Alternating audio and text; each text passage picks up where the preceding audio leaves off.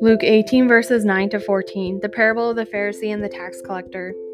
To some who are confident of their own righteousness and look down on everyone else, Jesus told this parable. 2 men went up to the temple to pray, one a Pharisee and the other a tax collector. The Pharisee stood by himself and prayed, God, I thank you that I am not like other people, robbers, evildoers, adulterers, or even like this tax collector. I fast twice a week and give a tenth of all I get. But the tax collector stood at a distance. He would not even look up to heaven, but beat his breast and said, God, have mercy on me, a sinner. I tell you that this man, rather than the other, went home justified before God. For all who exalt themselves will be humbled, and those who humble themselves will be exalted.